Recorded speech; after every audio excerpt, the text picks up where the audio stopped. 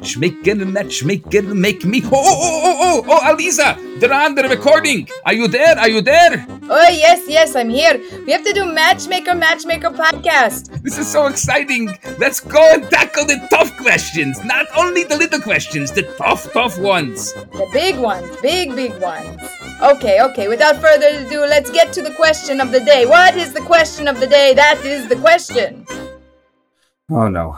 We can't start a question like that. Oh, no. How can you tell if someone is just using you? You also do the oh no. Okay. If you're asking that question, you already know. Right. You already know exactly. If you're asking that question. Are they using me? You're thinking I'm being used because you're in a relationship where somebody is doing something and internally you're feeling something and you're going, do I have to justify it? Am I being used? I think I'm being used. I'm probably being used. Should I ask somebody if I'm being used? You're being used. Or I don't want used. You're not being used for the right purpose, which is the purpose of us dating, the purpose of us building a relationship.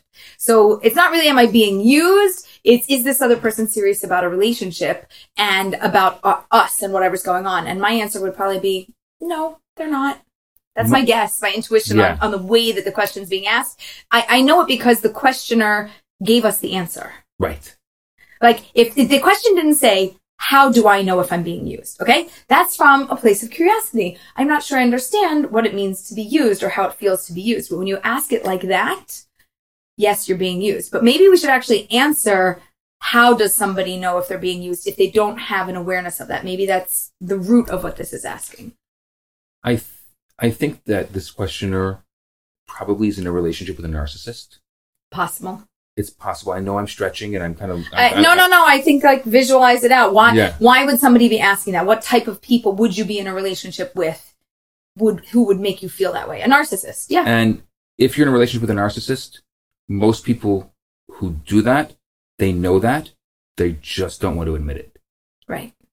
And for some reason, people who like to be in relationships with narcissists, this is my experience at least, don't want to admit that they're in that kind of relationship. So they're being used. Why is the person being used not want to admit that they're being used? Okay, so can I give a possible, like, maybe because they grew up with a narcissist, a family member, and that's normal to them. So when that's my norm, whether I like it or I don't like it, I'm used to it. So when I go out into the world, I find what I'm used to because it's similar to what I understand, right, even though I don't like it. Unless we really learn from our mistakes and go, that's that pattern, that's a no-no, and I need to stay far away from it. But you have to work really hard to do that. Otherwise, we fall into a natural pattern, even though it's not healthy for us. Exactly. I think that this question gets to the root of how do I understand why I'm being used? Like, what's at the root of it? And let me not look at the other person because they're doing it because of how they grew up also, but let me look at me and why I choose to be with people like this, or why I attract and I draw in people like this to me. Why am I a magnet for those people? There's two elements to it. There's the us talking to the person who's being used. Right. And then the person who's being used asking themselves why. Right. So let's just summarize this because this is so important. If you are in a relationship and you feel like you're being used, what is our advice for them in less than 20 seconds? Number one, if you think you're being used, get out. Number two, now that you're out, take time to reflect and see where it's coming from in your past. Because it's going to happen again if you don't do something about it. Correct. And number three, when you go back out into the dating world, be hyper aware and go, is this my old pattern or did I pick a new pattern? Right. Is this a person who's going to make me feel used because I understand the types of people that do that? Or is this a person who is going to be a little bit different than what I'm used to? And it's okay. It's going to feel different and weird at first, but that's going to be better than my norm. And do you have any advice for that process of reflection? I usually tell people to take a week, whether they want to write it down on, their favorite electronic device, a journal, something. Think about your childhood. Think about the people in your life, very close people in your life.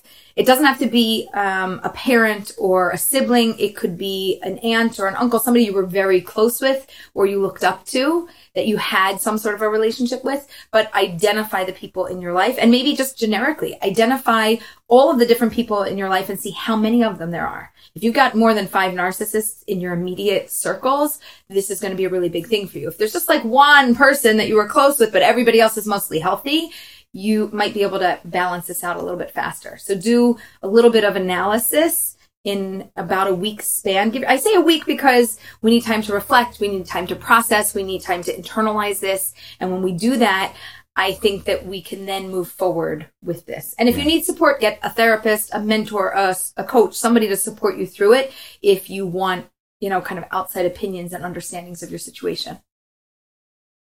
I also want to say that this is really difficult. Yes. And I want to really, really extend my heart to someone who's in this situation, because it's very hard. It's the fact that you identified it, I would say, is probably you've gotten over the biggest hurdle. Because so many people who are in relationships with narcissists, in relationship with people who are completely self-serving, can't notice it for some reason. It's just maybe because they're really givers and they just can't notice it. And so just asking the question, just sending us the question, I think you've already conquered the biggest hurdle of this process.